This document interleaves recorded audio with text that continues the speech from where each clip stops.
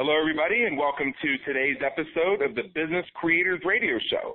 I'm your host, Adam Homey, and I want to welcome you and let you know that if you fall into one of the following four categories of business creators, you're in the right place.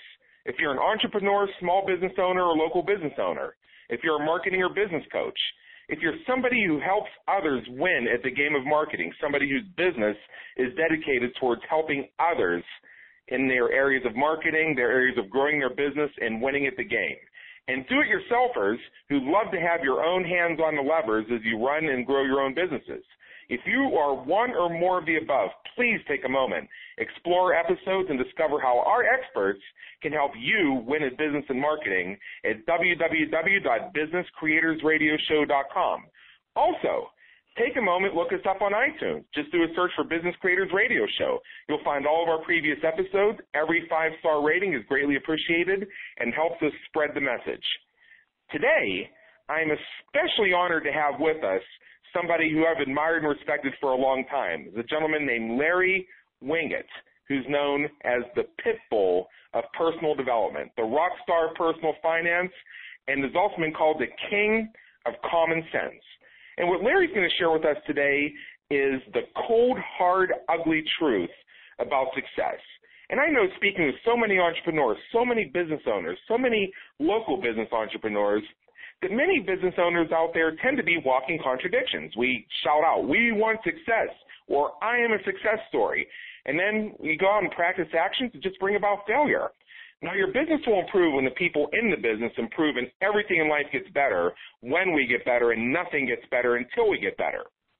Now, what I love about Larry Winget is the way he attacks traditional business wisdom, and I'm really looking forward to today's episode because I know he's going to kind of stand things on their head for us and show us a way to think differently, which is very important. You're going to see some simple truths and a realistic approach that we know will work for you and will work for anyone at any time and in any business. Now, Larry likes to say you don't think your way to success, believe your way to success, or happy your way to success. You only work your way to success. And that's something that I've strongly believed in. I found that the harder I work, the luckier I get. Now, just to tell you a little bit about Larry, for those of you who have not heard of him, although I think that's probably very few people at this point, he's a 6-time New York Times, Wall Street Journal best-selling author whose books have been translated in over 20 languages. A member of the International Speaker Hall of Fame, he starred in his own television series and appeared in national television commercials. Larry is also seen as a regular contributor on many news shows on the topics of money, personal success, parenting, and business. Larry is the trademarked pit bull of personal development, and he's been on CNBC's The Millionaire Inside. He's starred in his own PBS special called Success is Your Own Fault. He's frequently a business contributor on MSNBC. He's also regular on Fox News and Fox Business, so he kind of spans the entire spectrum. You can see Larry Winget pretty much anywhere. He's been on so many other national shows. I could pretty much run the gamut. The Larry King Show, Today's Show, The Big Idea with Donnie Deutsch and Dr. Phil. And I could just go on and on and on and on and on. And one of his newest books called Grow a Pair, How to Stop Being a Victim and Take Back Your Life, Your Business, and Your Sanity. This was released on September 12, 2013, and instantly hit the Wall Street Journal and New York Times bestsellers list. So hopefully I have said plenty, although I know there's still so much more to say about Larry, but I think at this point we're going to have Larry tell you. So, Larry, how you doing today? I'm always good. Listen, after that introduction, I'm fascinated to hear what I have to say. Well, tell you what, Larry, before we dive in, I read off the official biography with just some of the citations and some of the great things you've done, but what I'd like to do is just sort of take a step back, because I know that there are still a small handful of people out there, about half of whom have taken residence underneath rocks, who may not have heard of you yet. And what I'd like to do is just give them a chance to get to know Larry Winget a little bit, and just tell us a little bit in your own words and your own story about, what's gotten you to where you are today and what transformed you and made you the pit bull of personal development. I grew up dirt poor in Muskogee, Oklahoma. Okay. Never had much. My folks didn't have much, just good old-fashioned hard-working folks. Worked in retail. Dad worked for Sears. Mom worked in a gift shop. And what I discovered when I was in the 8th grade, I was 13 years old. I walked into my civics class, and a kid looked up at me and said, "Winget, are you so poor you only have one pair of blue jeans?" And it was true. And they had a rip in the pocket. That's how I knew I was wearing the same pair every day. And I was busted and humiliated and embarrassed. And at that moment, my life changed forever. I made a decision at that very moment no one would ever embarrass me for being broke again. And I made the decision I was going to figure out what it was going to take to get rich. Now, I didn't have any role models of what rich looked like. There weren't a lot of rich people in Muskogee, Oklahoma. Right. I didn't have any idea what that was going to take, but I knew that I was going to do whatever it took to make enough money so nobody could embarrass me again. The only thing I ever knew how to do better than anybody else was I could outwork them. Didn't matter what it was. I could work harder than anyone. I could go in earlier. I could stay longer. I could do whatever it took to work harder. I could work out anyone. And that was my philosophy for success growing up. I can outwork you. So any job that I took, I just worked harder than everybody else. That's really been the key to success for me as a speaker. I work harder than everybody.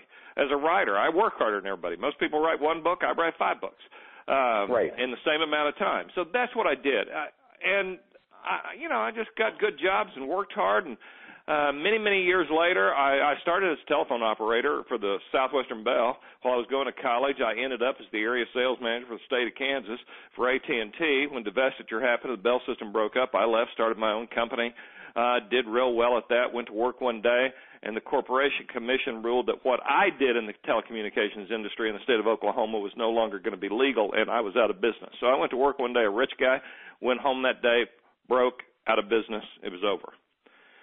So I decided my life just changed dramatically. I'm going to be a speaker. I'm going to be a trainer, a sales trainer. Didn't really know a lot about that. My wife worked for the company with me, and I said, you better get a job while I try to figure this out. And so she did. And I became a sales trainer. I'd written a lot of training material for AT&T, and then I discovered while I was doing all the sales training, people thought I was really funny. And I discovered they pay you a whole lot more to make people laugh than they do to teach them how to sell. So I sort of became a motivational humorist. And I would do luncheons and after-dinner speeches and talked about all that typical motivational crap that now I make fun of. And about 10 years into that, I just discovered that I hated every word that came out of my mouth. I didn't like my audiences. It got to the point I just couldn't stand my family or my staff, the people who worked for me and booked me and all that. I hated it all. And I said, folks, I'm out of here. And I went to Arizona and parked myself trying to figure out who Larry Winget was. And through a series of events, I was watching Dennis Miller in an interview, and Miller said what really changed his life was understanding that most comedians go on stage to endear themselves to the audience. The audience will like them. And if the audience likes you, they will laugh at you. He said, my problem was I wasn't very endearing, so I gave it up. And the instant he said that, again, another light went on in my life, and I said, I'm going to give it up too because I'm not very endearing either. Called my manager, called my wife, said, I'm not sure what things are going to look like moving forward, but they're going to be different. The next time I went on stage, a guy heckled me. I turned on him and said, why don't you shut up, stop whining, and get a life, buddy? And the audience stood and gave me a standing ovation, and I went, that is a good line right there. And I pretty much built a career on shut up, stop whining, and get a life. I made the decision I'd never go on stage and say what the audience wanted to hear again. I'd just go on stage and say what I thought, and I didn't care whether they liked it or not. If they did, good. If they didn't, I'd go work for somebody else, or I'd go back to selling telephone systems or something. But I was going to be authentic. Authenticity is such a valuable commodity these days because we have so few people who are authentic. So authenticity has been the key to my success. And when I was willing to become authentic and say what I really felt and believed, I discovered people will pay a premium for authentic information. I think you're absolutely right about that. And I got to tell you something. If we want to talk about resonance with the message, I have a 9-month-old kitten here. Her name is Batman. Yes, her name is Batman. You know how it is. When a 5-year-old kid hands you a phone, what do? I guess you take it.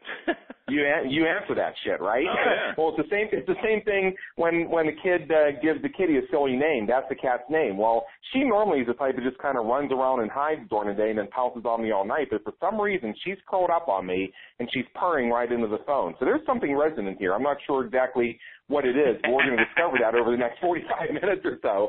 But I'd like to get your thoughts on something. Here on the Business Creators Radio Show, we provide, as our listeners know, the tools, the techniques, and strategies that help entrepreneurs quickly grow their businesses. And my listeners also know that whenever I'm interviewing a guest expert like Larry Winget, that not only am I interviewing, but I'm also sitting next to the audience with pen and paper in hand, looking for that edge that I'm going to take back to my business, I'm going to take back to my life, and I'm going to use it to get even more success. And I know that we're going to get a couple edges off this interview right here. Now, this is a question I ask everybody, because a lot of our listeners tell me that they have everything that they need. They say, well, I can pretty much do anything that Larry Winget or anybody else tells me to do, except I don't have enough time, I don't have enough money. I mean, this is something we ask everybody who appears on the show, but I have been waiting to get you on here because I know you're going to have something to say about that.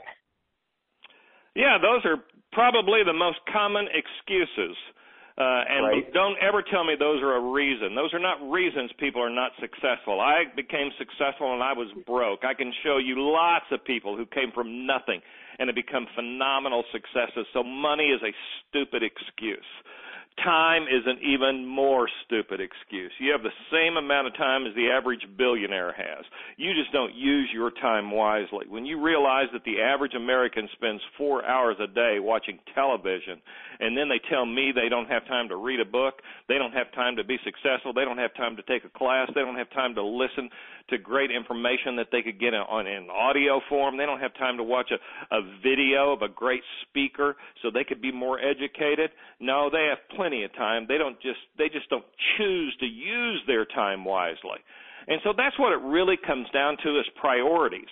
In fact, I think everything pretty much comes down to priorities. If it is important enough for you to become successful, you will figure out how to become successful. You will find the money. You will find the time. The problem is, for most people, it's not important enough for them to sacrifice.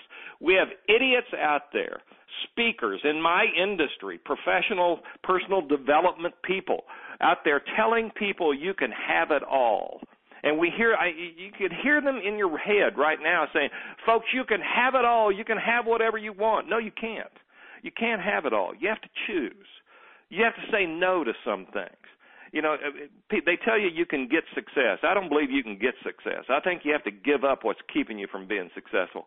You don't get healthy. You give up what's making you unhealthy. You don't get skinny. You give up what's making you fat. And you don't get rich. You give up what's making you broke. I think I'm the only guy out there that talks about you got to give some stuff up. Success comes from sacrifice. And sadly, in today's society, we've become so entitled, we don't think we ever have to give anything up. We don't think we have to do without on any level, and we don't believe in sacrifice anymore. I can definitely vouch for that. I can absolutely say that's true. Now, what I'd like to do here is I'd like to change things up a little bit, because you bring up a very interesting point. We're talking about how the average human being walking around, the average American, the average British person, whatever it is, they have the same 24 hours a day that Warren Buffett has. They have the same 24 hours a day that Donald Trump has. Billionaires aren't given extra time. They have the same amount of time as you and I do. But there's a reason why they're billionaires and other people are watching TV. Now, I think that there's more to this. And I've heard you say that people who are broke because they want to be. What do we mean by that? That's the title of one of my books. You're broke because you want to be. Right.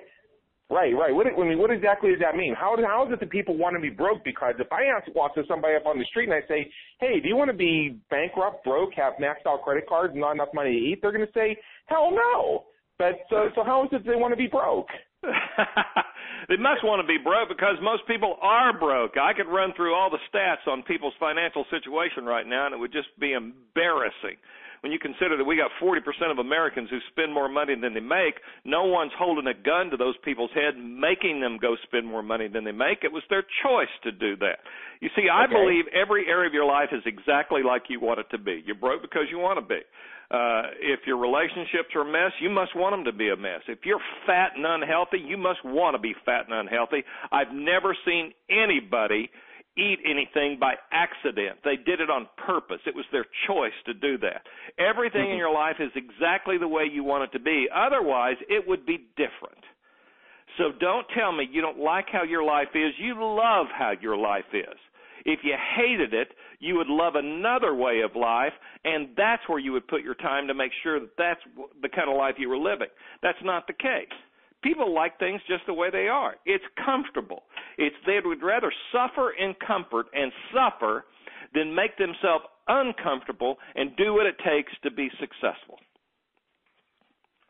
That is very profound. And I love what you say where, you know, if you ate something, nobody forced you to eat it. And it just made me think of an experiment. You know what I'm going to do for dinner? I'm just going to prove this to myself, even though I already know the answer. After we do this interview and after I get some stuff in with the clients and I write some stuff for my list and things like that and I call it a day, I'm going to go over in the kitchen, over in the next room, and I'm going to cook myself up my famous vegetable fried rice recipe. I'm going to put that on a plate and I'm going to leave it sitting on my dining room table, and I'm just going to stare at it and see if it finds its way into my mouth. It won't. I guarantee it's going to sit there on the plate until I take a fork and put it into the rice and move it up to my mouth and gulp. I pretty much guarantee that's the only way that food's going to get in me. So now, speaking of things like this, I hear so many people saying that there's a push-button solution for things, and I kind of already know your answer to this. I mean, we're talking about push-button traffic or push-button success or, get rich quick or just do these three things and you'll be an instant millionaire. And I personally don't believe that because I think I've tried 300 of those things and I'm not quite a millionaire yet, but I know that I haven't gotten anywhere doing that stuff. It's other things I'm doing that are making me successful. Now, a while ago, Larry, I watched a video, and this is one of my favorite videos of yours that's on your blog at LarryWinget.com, and this was about you answering a viewer's question about what it takes to be successful in multi-level marketing, and I love what you had to say about that, and I was wondering if you could share a couple of those things with our audience here today.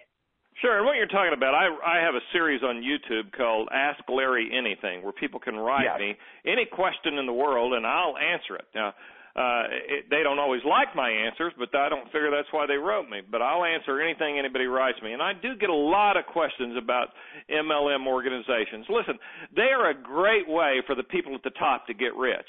And while anybody could get rich in MLM, look at the statistics. Overwhelmingly, very few people become rich. Very few people make any money. Here's what happens in typical MLM.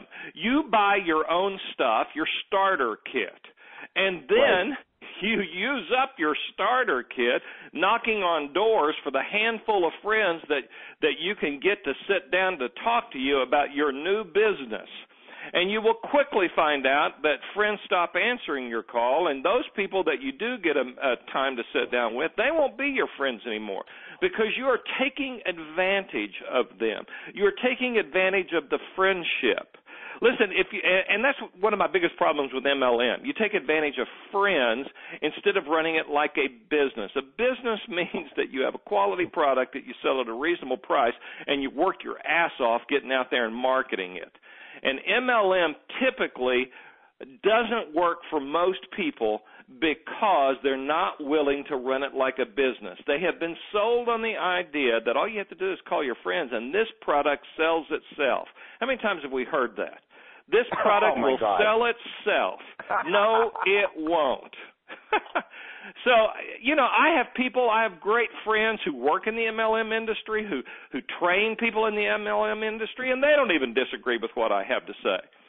The percentages of success are very, very small. And if you get approached to go into MLM, ask them how many people in the whole organization are there, how many people make more than $100,000 a year, how many people make $1 million a year. In fact, let's find out how many people are making $500 a month doing this.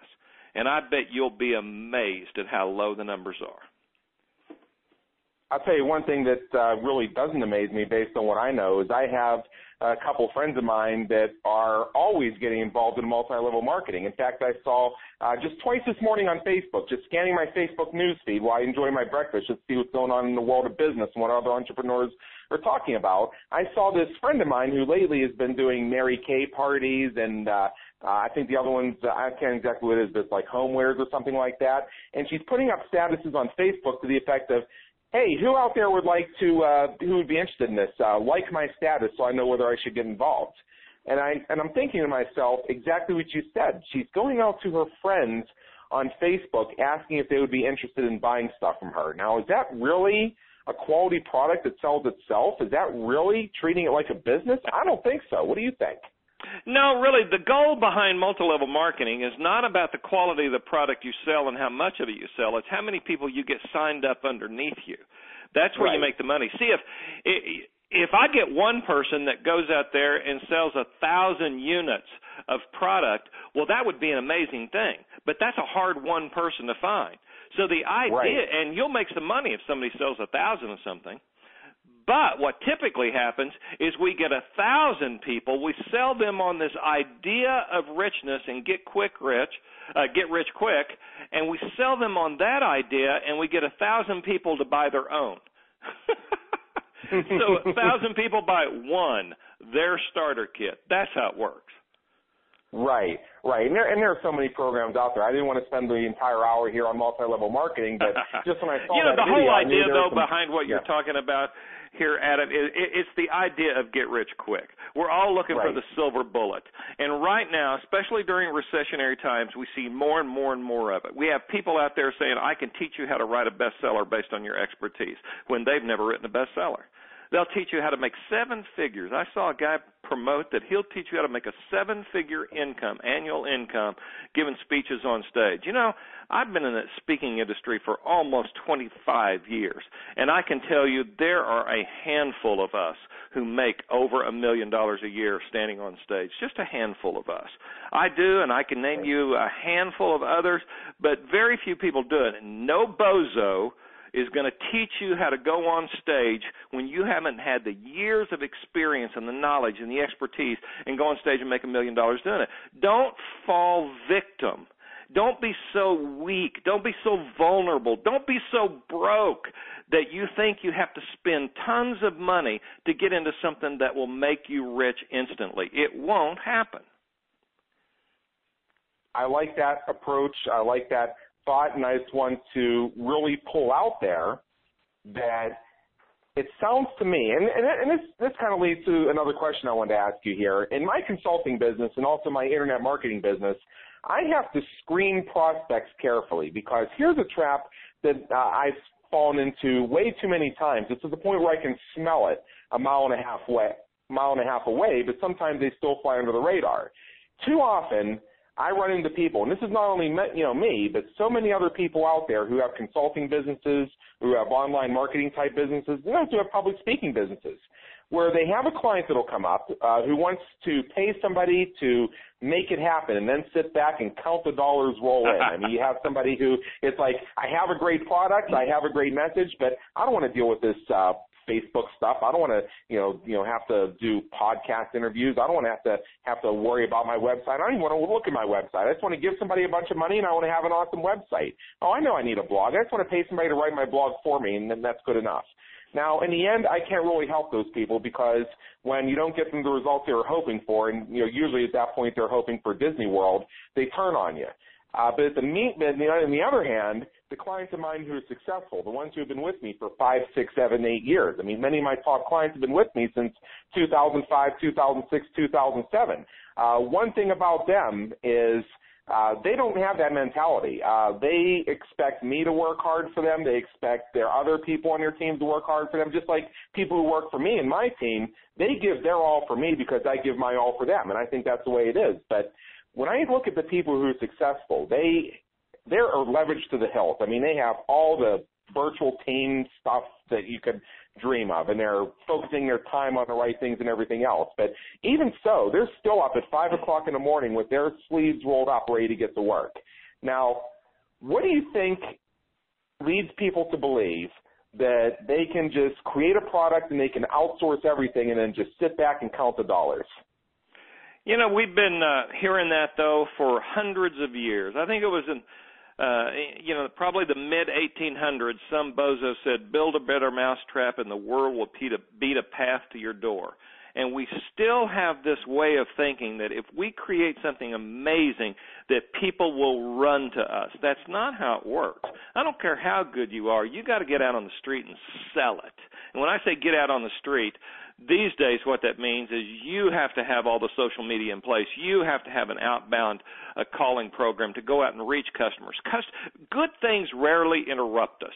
You know, that's a great line from Jim Rohn, who was really one of my true gurus in this industry. Good things rarely interrupt us. You have to go out and find them. You have to look for them. You have to turn over every rock. You got to do the work. And I have a real issue with people who hire other people to do everything for them. First of all, they hire other people to do everything for them when they've got plenty of time to do it themselves.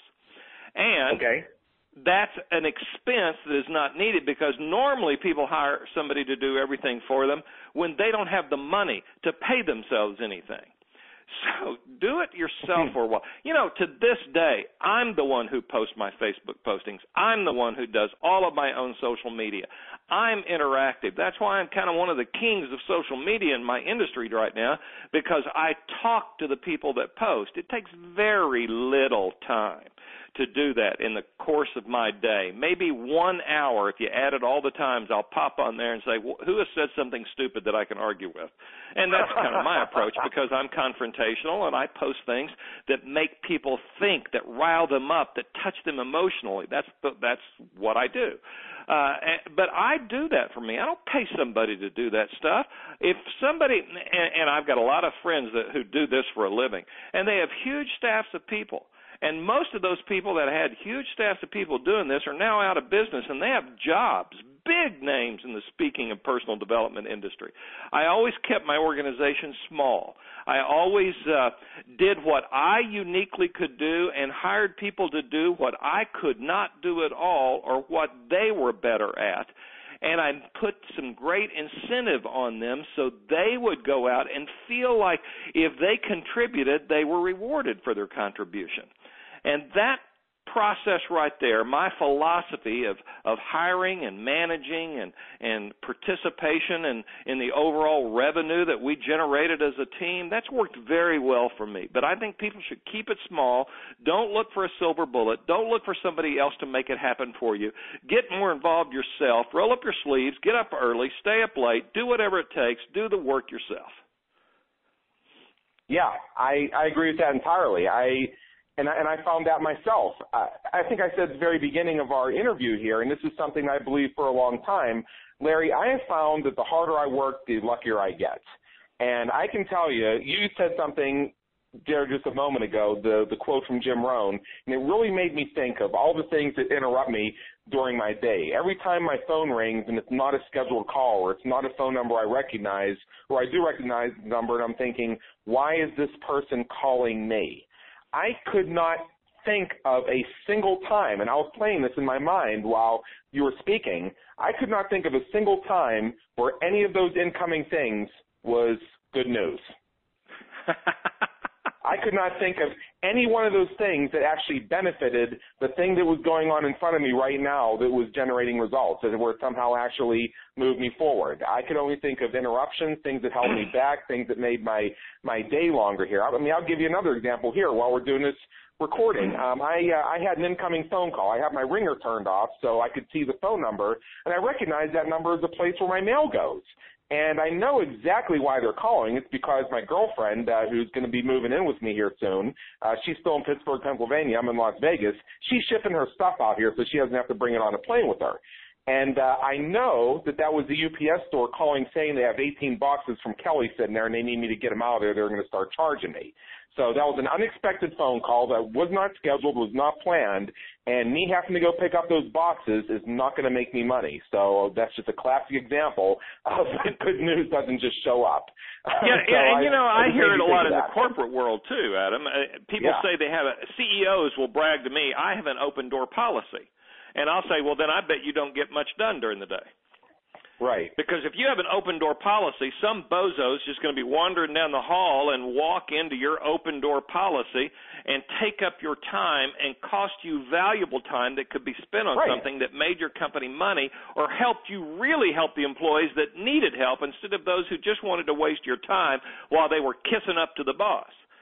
Close your door. And it's what you said. Ignore the calls. Set aside a dedicated time to do those kind of things where you take those calls. Set aside an hour a day. People will leave a message. There's rarely anything in the world that is so important it can't wait till the 1 hour a day that you set aside for that, 3 to 4 o'clock or something like that. Pick your own time. But things can wait. Right. Yeah, absolutely so. And at some point after we finish this interview, I'm going to call them back, and they're going to verify for me that's exactly what it is. And I'm going to say, that's cool. I'll be down at 4 o'clock to get the boxes because I can't let that take away from my day. I got to get stuff done. And it's because you have clear priorities. Most people don't have clear priorities, and we've become so addicted to our phones ringing and to our tweets and to our messages that we can't get anything done. If you have very clear priorities and say, I don't care what gets done today, this must get done. And the most important thing will get done if nothing else gets done, which is what I think everybody should be doing. Know what must get done and make sure that gets done. Nothing else will get in your way. I know what has to be done every day when I get up. I said, I don't care what else gets done today. These 3 things have to get done. Those are my priority, and nothing will get in my way until those are done. People don't think that way. People love to be interrupted. It's a way to have an excuse for not doing well. You don't understand how busy I am. You're not busy at all. You are taking up time doing things that do not contribute to your bottom line, and at the end of the day, you'll sit around and say, I didn't have time to get anything done today. Yeah, I've never found that when I actually try to get something done that I didn't get it done. That's just me. I don't know, but some people may think differently about this. Now, the first time I ever heard of Larry Winget, the first time I ever visited your website and checked you out and saw what you were doing and what you were giving to the world, the first thing I heard you say is that all people are idiots and you can prove it. And I think at least some of our listeners on some days would nod their heads in agreement. But Larry, I'll tell you, there are times when I start my day in the morning and the first thing I do in the morning is I have breakfast, I spend some time with Batman, my cat, and I get myself acclimated. I do a meditation and everything else, get myself in the right mind frame. Then I look at something I've written down, I pull it out of my drawer, and I say, this is the thing I'm going to do that's going to move something forward that's going to make money for this business, and I'm not going to look at anything incoming until that's done. I get that done. Then I open up my email, and the first 5 messages I read are just such complete stupidity. It's like, I can't even read this anymore. It's like, so sometimes even I feel everybody, that all people are idiots. That may or may not be true, but I think you're saying you can prove that people are idiots. How are they idiots? Well, that is the title of one of my best sellers, People Are Idiots and I Can Prove It. It's probably the easiest book I ever wrote. Anybody could write this book. It's not hard to prove that people are idiots. If you look at society in general, we can prove that people are idiots. When you realize that the average 50-year-old in America has $2,500, that's it. $2,500. Okay. You're 50 years old. Let's say you went to work when you were 25 years old. Most people go to work much earlier than that, but let's just say you did. You've been working 25 years, and all you've got to show for it is $2,500, $100 a year, $8.33 a month, less than $2 a week is all you've got. You're an idiot. I mean, that's just how it is. You're an idiot. That's the average amount of money the average 50-year-old has right now in America. When you realize that the average amount of credit card debt per indebted household is over $15,000, $15,832 is the average amount of credit card debt. That's stupid. You're an idiot. When you realize that, and I often ask my audiences, I said, how many of you have kids and how many of you really love your kid? And every single person that has kids said, yeah, we love our kids. And when you look at the American Parenting Association, the average amount of time that parents spend in meaningful conversation with their children is 3.5 minutes per week. That's 3.5 minutes a week? A week. Meaningful conversation with their children, where real communication goes on. Define meaningful conversation, Larry. Please define meaningful conversation. I think it's a little more than how was your day, or pick up your clothes, or wake up, or turn the TV off, or there's your food. That's not meaningful conversation. I'm talking where you're talking to your kid. Well, where there's a give and a take, where you ask them a question, then you shut up and actually listen to what they have to say. Very little meaningful conversation goes on. So, yeah, we love our kids. We just don't love them enough to sit down and talk to them anymore. When you realize that 25% of teenage girls have an STD, 50% of non-white teenage girls have an STD, parents are not doing their job. That's poor parenting. When you realize, I mean, we could go on and on and on about the stupidity of the American person. We're the fattest society on the planet of the earth. We spend more money on health and weight loss and fitness than any other society, and yet we're still the most obese. That's stupid. You know what? You want to lose weight? Eat less, exercise more, period. Everybody says that's the thing that it comes down to. Eat less, exercise more. No silver bullet there either. And if you want to have more money, everybody says they want to have more money. This is what we were talking about earlier, that people talk success and practice failure. You know, only two ways to have more money: earn more, spend less. That's it. It's no more complicated than that. They asked me one day how I became one of the top 4 money gurus right now in the country in the terms of personal finance. I said, I'm not really sure. You know, pretty much all I've got is spend less money than you make. But for some reason, that makes me a guru. People are looking for the hard answers. We want hard answers to our problems, so when we fail, we'll go, oh, it was so hard. No, it's not hard. None of this stuff is hard. It means you get off your ass in the morning and you go to work doing the right things. You live a life based on honesty and integrity and doing the right thing, treating others well, treating them with respect, demanding respect for yourself and being respectable, working hard. That's what it takes to be successful. Yeah, I think you're absolutely right. And so, Larry, what else is wrong with America? You can tell I've been following your blog here a little bit. You know, you have been following my blog. That turns out to be one of my most popular that I've done in a good long while. I did a big rant on what's wrong with America. You know, in that rant, and I could have gone on for a long time, what's wrong with America, but in that particular rant, I said we've lost our balls. You know, that's why I wrote a book called Grow a Pair. We no longer will stand up for ourselves. We have politicians who are crooks, felons,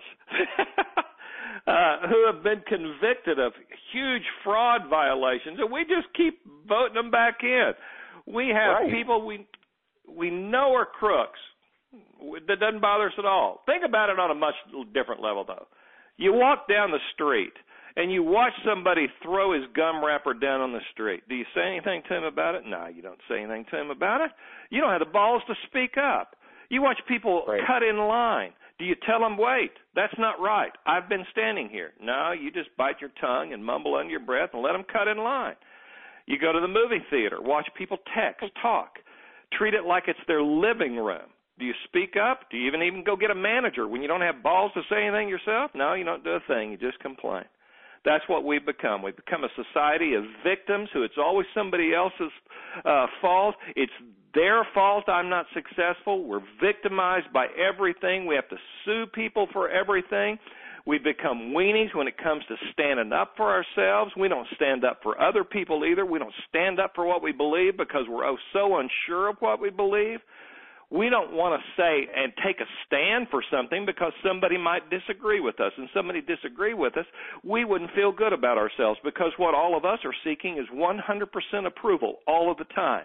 That's what we've been conditioned to look for, 100% approval all the time, because we want people to like us rather than respect us. That's what's wrong with America. Yeah, you know, I think there's something else too, and and I'm not taking a side politically one way or the other. People who know me well know kind of where I stand on these issues, but I'm just making a point that's applicable no matter which side of the aisle you're sitting on here. You remember the election of 2012 and everybody's screaming that we need change, that we can't let the country go this way, that there has to be a radical shift in power, and we can't let Obama keep doing this, we can't let the Republicans keep doing this. You remember all that talk? Mm-hmm.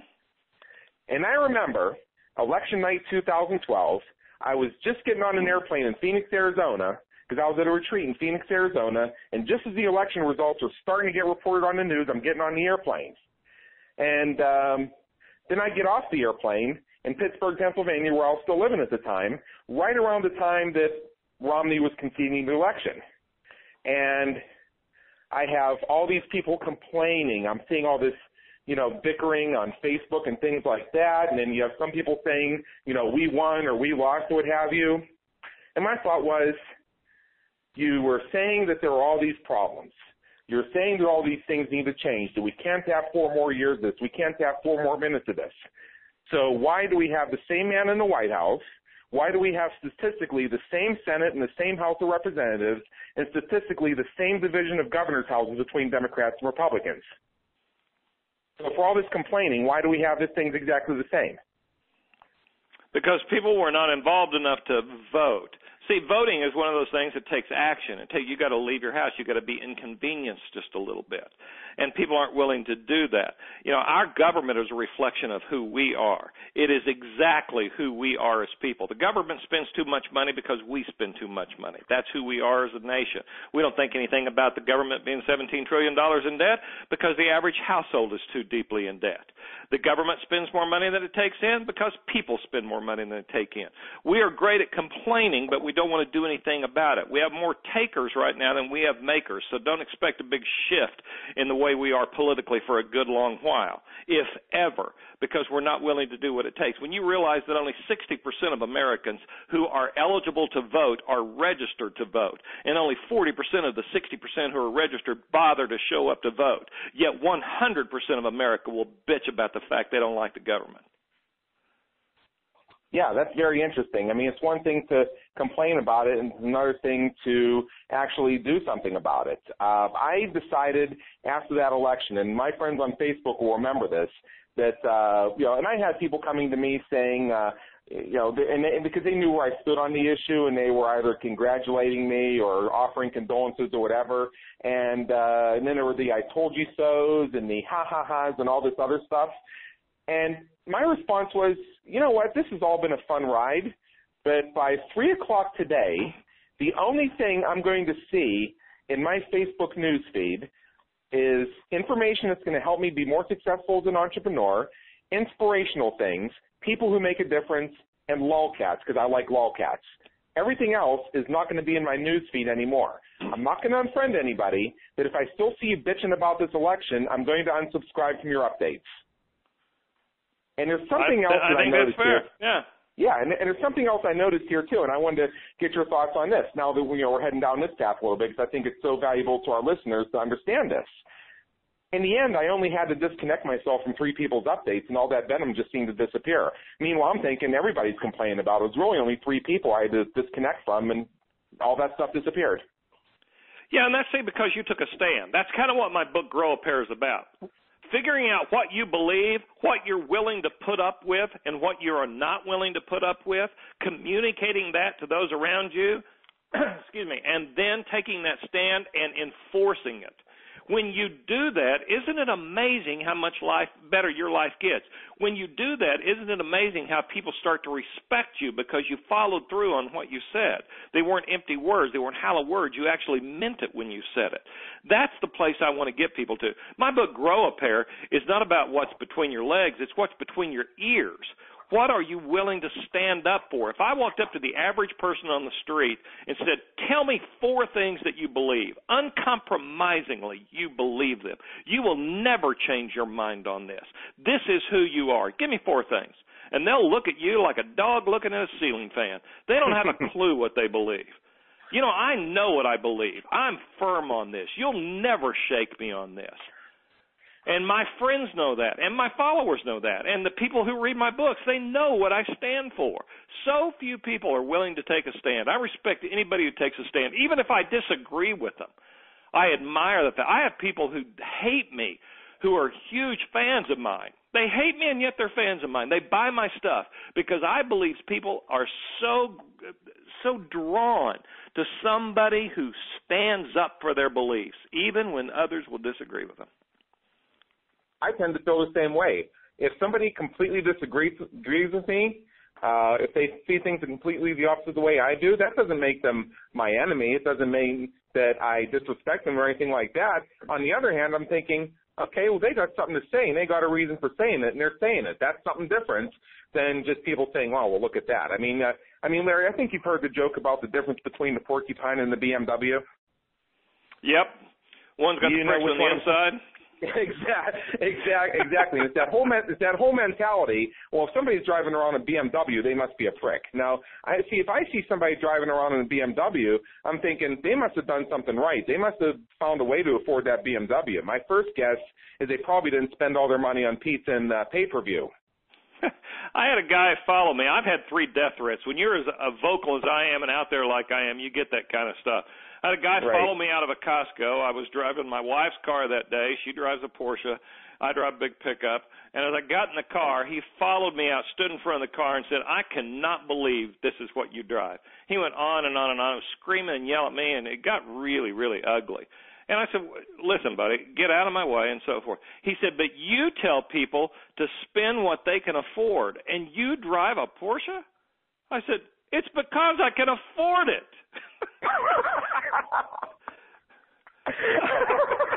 Now move. I love it. I love it.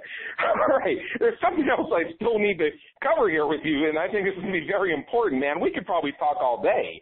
This is probably one of the best interviews we've ever done. I think it's the one that's really going to be very interesting and exciting for our listeners, because there are some priceless insights being shared here today about how you need to look at your business and how to look at your life. Now, there are a lot of business owners out there. I encounter them, and I swear, when I see them coming, when I hear their voice on the telephone, I envision them walking along in life. They're bent over, because they're carrying a 200-pound of sand in a sack on their back, and they're trying to walk around while they're carrying it. They're bent over, they're hunched over, their knees are about to give out. And, man, I feel weighed down just listening to it. And over the course of our time here together, Larry, you've told us about how you need to get rid of things to be successful. It's about what you give up that's getting in the way of your success. And I personally benefited from your 8/8 of leadership. And this is something that I think our listeners would really like to hear something about. Could you tell us a little bit about the 8/8 of leadership? Yeah, I kind of hated it when I wrote it because I don't like any of that cutesy stuff.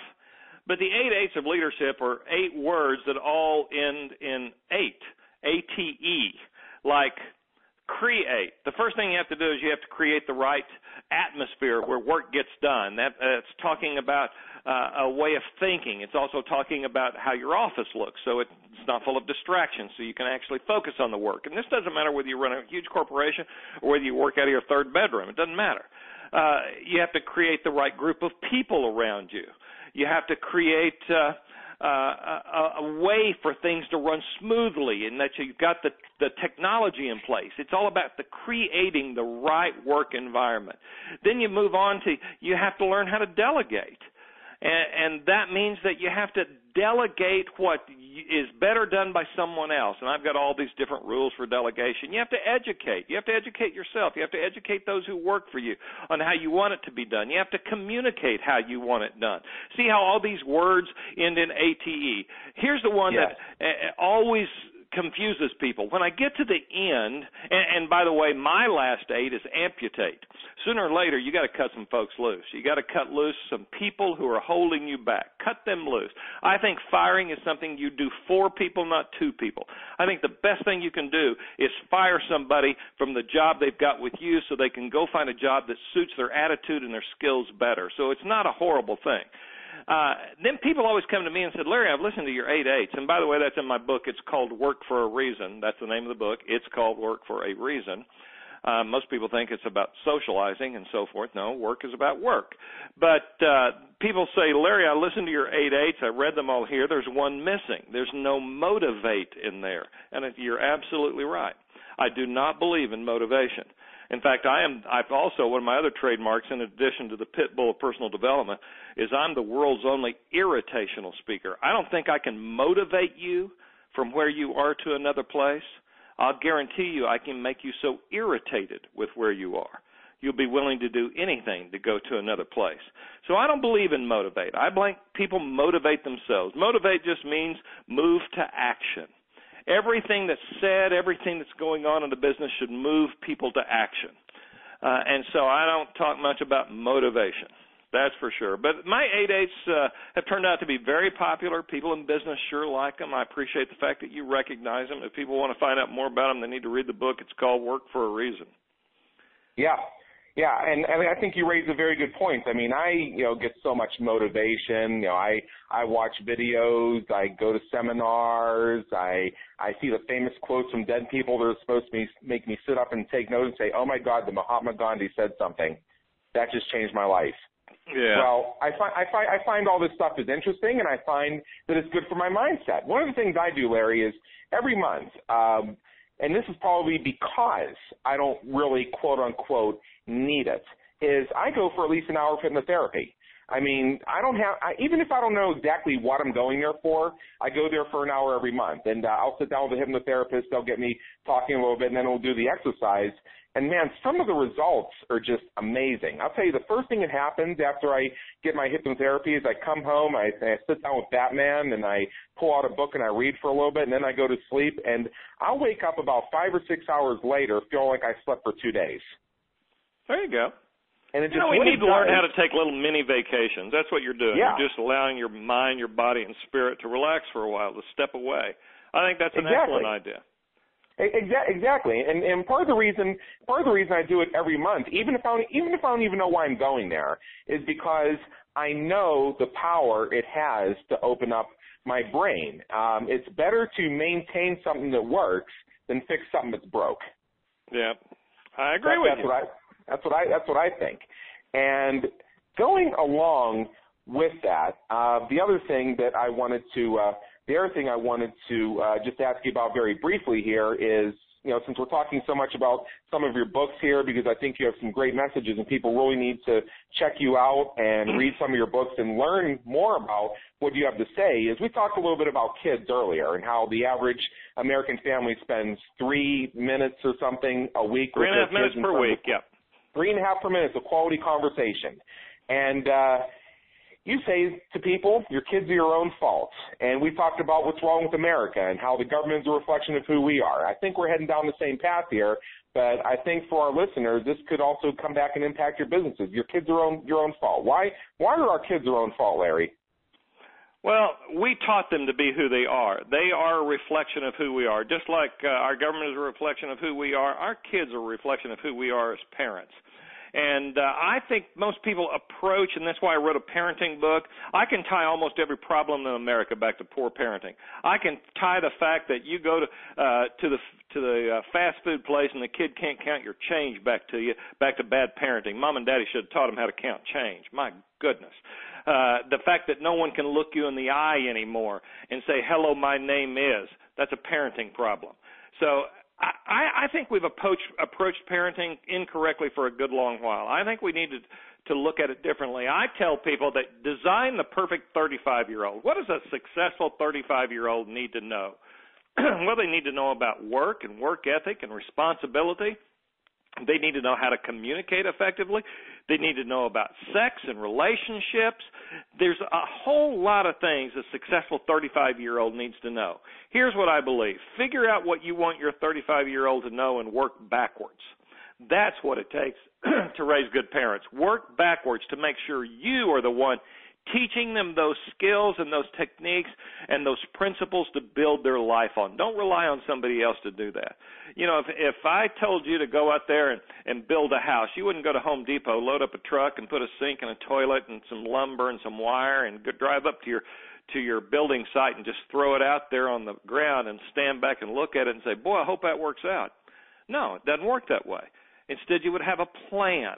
And you would have a set of plans that you could look at and build on every single day. That's how we need to raise our kids. We need a plan. We have all the fun creating them, and then we have them at the hospital, and we bring them home, and almost in essence, we do just like the guy building the house. We look at them and say, boy, I hope that works out all right. No, you got to have a plan on what you're going to teach them. And that's where we're making a mistake. We have a failed society right now because we have failed as parents to teach our kids about responsibility and ethics and commitment and that sort of thing. How does the same thing apply to business? So we look at our business and we say, well, this doesn't have the cash flow I want. I don't have the clients I want. I'm not as successful as I want to be. I feel like I'm busting my ass and I might as well just go work at McDonald's. How do we take this same concept and apply it to business and entrepreneurship? You know, the same qualities of leadership are the same qualities it takes to be a great parent. And you need a plan, too, for your business. Most people are doing it haphazardly. They get in business and say, boy, I hope this works out. Or they build a website. That seems to be the biggest time waster and stupid thing right now. I'll build a website, and if I've got a great website, then I'll be successful. That's all it takes. And they're not doing anything to make their website work. Or I'll get on Facebook, and as long as I'm on there and I'll build a following, I'll be successful. You know, we've alluded to a lot of those things in the last hour. But the point is, you have to have a plan for your business, and you have to work your plan. You have to realize at the end of the day, it's not how busy you were, it's how busy you were doing the right things that moved you forward. It's about having clear priorities so you know what the result looks like in advance. That's where people are making a mistake. They don't know what the results look like in advance. What do you really want to have happen? And what are you doing every single day, every minute of every day, to make sure that what you're doing moves you closer to your goals and not farther away from your goals? Yeah, I think that's very important for people to think about. And here's something I want to seize on right now is, you know, I used to be in the web development business. I used to own a company that did web design, and in 2010, I got rid of all that because what I was attracting are people who believed the website was the goal. The website is not the goal. So if you're spending $10,000 on the website and you're going through 5 different layers of everything and getting everything perfect before you even show this thing to a customer, I mean, you know, we built all these big websites and we never hear from the people again because they were already emotionally, physically, and financially exhausted just getting the website built. Yeah, a website's nothing but a tool. A speech is nothing but a tool. My books are tools in my overall business plan. Everything I do is just a tool, and that if you start looking at it as the end-all, be-all, you're going to be a failure. Right, exactly. Whereas I've seen people be extremely successful. I mean, we have a client right now that decided last year. I mean, he's been doing pretty well in the business he's in right now, but he decided that he wanted to go into another business. It was kind of a similar line of work, a similar background, but he wanted to do something different. And his approach was, well, I know we need a website, but can we just go put up WordPress and get a theme for now so I can start blogging this and start talking to people? And then I want to do my live event. And then I want to sell the footage from the event. And I'm thinking this is exactly the successful mindset. And this is why this gentleman has made over $50,000 with this new venture that he hasn't really even spent a whole lot of time on yet. And it doesn't even really have a website other than just a quick WordPress site with a theme that he bought. Because he realized that people really don't give a rat's ass about his website. They want him to make the changes in their lives to give them the success that they need so they can go do things. And I've even said to him, you know, at some point you're going to have to put up a website around this thing because you're going to have products and you're going to want to do public speaking based on this topic and everything else. But I don't really want you to reach into your pocket. I don't want you to, give our designer your credit card so they can charge you money so they can create a design for you or anything like that. I want your customers to pay for this. I agree with you. Sounds good to me, so let's go get customers to pay for it. So he's viewing the website as a tool, but other tools are working just as well. Yep, I agree. Yeah, so as we wrap up here, and we're right near the top of the hour, if somebody were to walk away from the time we've spent together here this past hour with just one thing, one phrase from Larry Winget to have echoing in their mind, resonating with them as they apply what they've learned today, what is that one phrase or that one saying do you want programmed in their brain that's going to move them forward today? Success comes from sacrifice. Know what you want, know where you are, and know what you're going to sacrifice to get from where you are to where you want to be. That's what it comes to every single time. What are you going to give up? That is perfect. So, Larry Winget, I want to thank you so much for spending time with us today. And just real quickly, tell our audience if they want to learn more about you or they want to get engaged with you, just some of the things you can do for folks and some of the ways they can learn from you. And, just what can they do? I mean, we know the website, LarryWinget.com. What are some of the things that they should be looking for when they get there? You know, you can always buy autographed copies of my books there. One of the things that I'm real proud that I recently came out with is a virtual training program. It's $17 a month. You get hours and hours and hours of me on lots of different topics, very interactive, little quizzes along the way. And it's the first thing on my website, LarryWinget.com, and it's also at Larry Winget VT, virtual training, VT.com, where you can look at it and see a sample of it. It's what I'm most proud of that I've done in a good long while. But you can watch any of my videos. If you have a question for me, you can just write me at info@larrywingate.com, and I'll be happy to answer that on my Ask Larry Anything series on YouTube. Go to my website, look through my video vault. If you want to know how to follow Larry Winget, there's lots of ways to do it. Follow me at Larry Winget fan page on Facebook. I promise it'll be fun. I'm on it myself, and I agree entirely. And just remind all of our listeners, anytime you want to connect with any of our guest experts, especially including Larry Winget, just go to the guest expert section, and you'll see the listing of their interviews. You'll see their biographical information. You'll see the links to their websites and their social media, so you can get connected with them. So, Larry, again, thank you very much. This has been quite an education. I had a great time. All right, and everybody listening, this is Adam Homey, host of Business Creators Radio Show. Please be sure to check out our previous and our upcoming episodes at www.businesscreatorsradioshow.com, where our experts help you win at the game of business and marketing. Until then, have a great day. Take care.